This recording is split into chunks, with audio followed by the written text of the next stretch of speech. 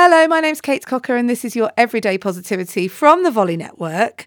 It's the weekend, it's Saturday. Oh, what a nice feeling to end the week. And we've got a great couple of weeks coming up as well. So, I'm going to say a little gift to you today is to remind you to take some time, create some space for yourself. This week on Everyday Positivity and in the Everyday Positivity Facebook group, we've been going through the coaching tool, which is the Wheel of Life, which breaks down your life into segments and you look at how satisfied you are in each area and you can do a real review of where you are and where you want to be and that kind of thing.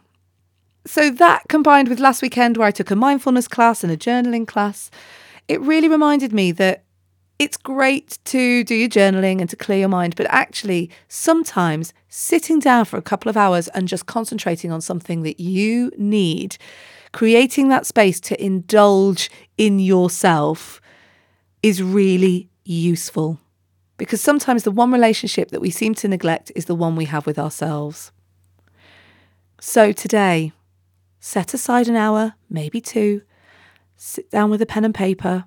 If you've got a Wheel of Life, do the Wheel of Life from the Facebook group if you haven't done it already.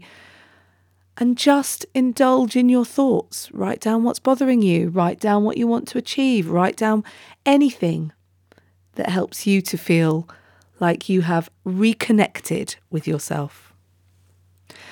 I'll be back tomorrow with a journaling prompt to help you move this forward as well. In the meantime, have a great day. And if you want to take part in the meet and chat that's happening today, it's at 5:30 p.m. UK time, 12:30 Eastern time and 9:30 a.m. Pacific time. Head to the Facebook group, look for Everyday Positivity with Kate Cocker, and there is a link in there for you to join. It's all totally free. And I look forward to potentially seeing you.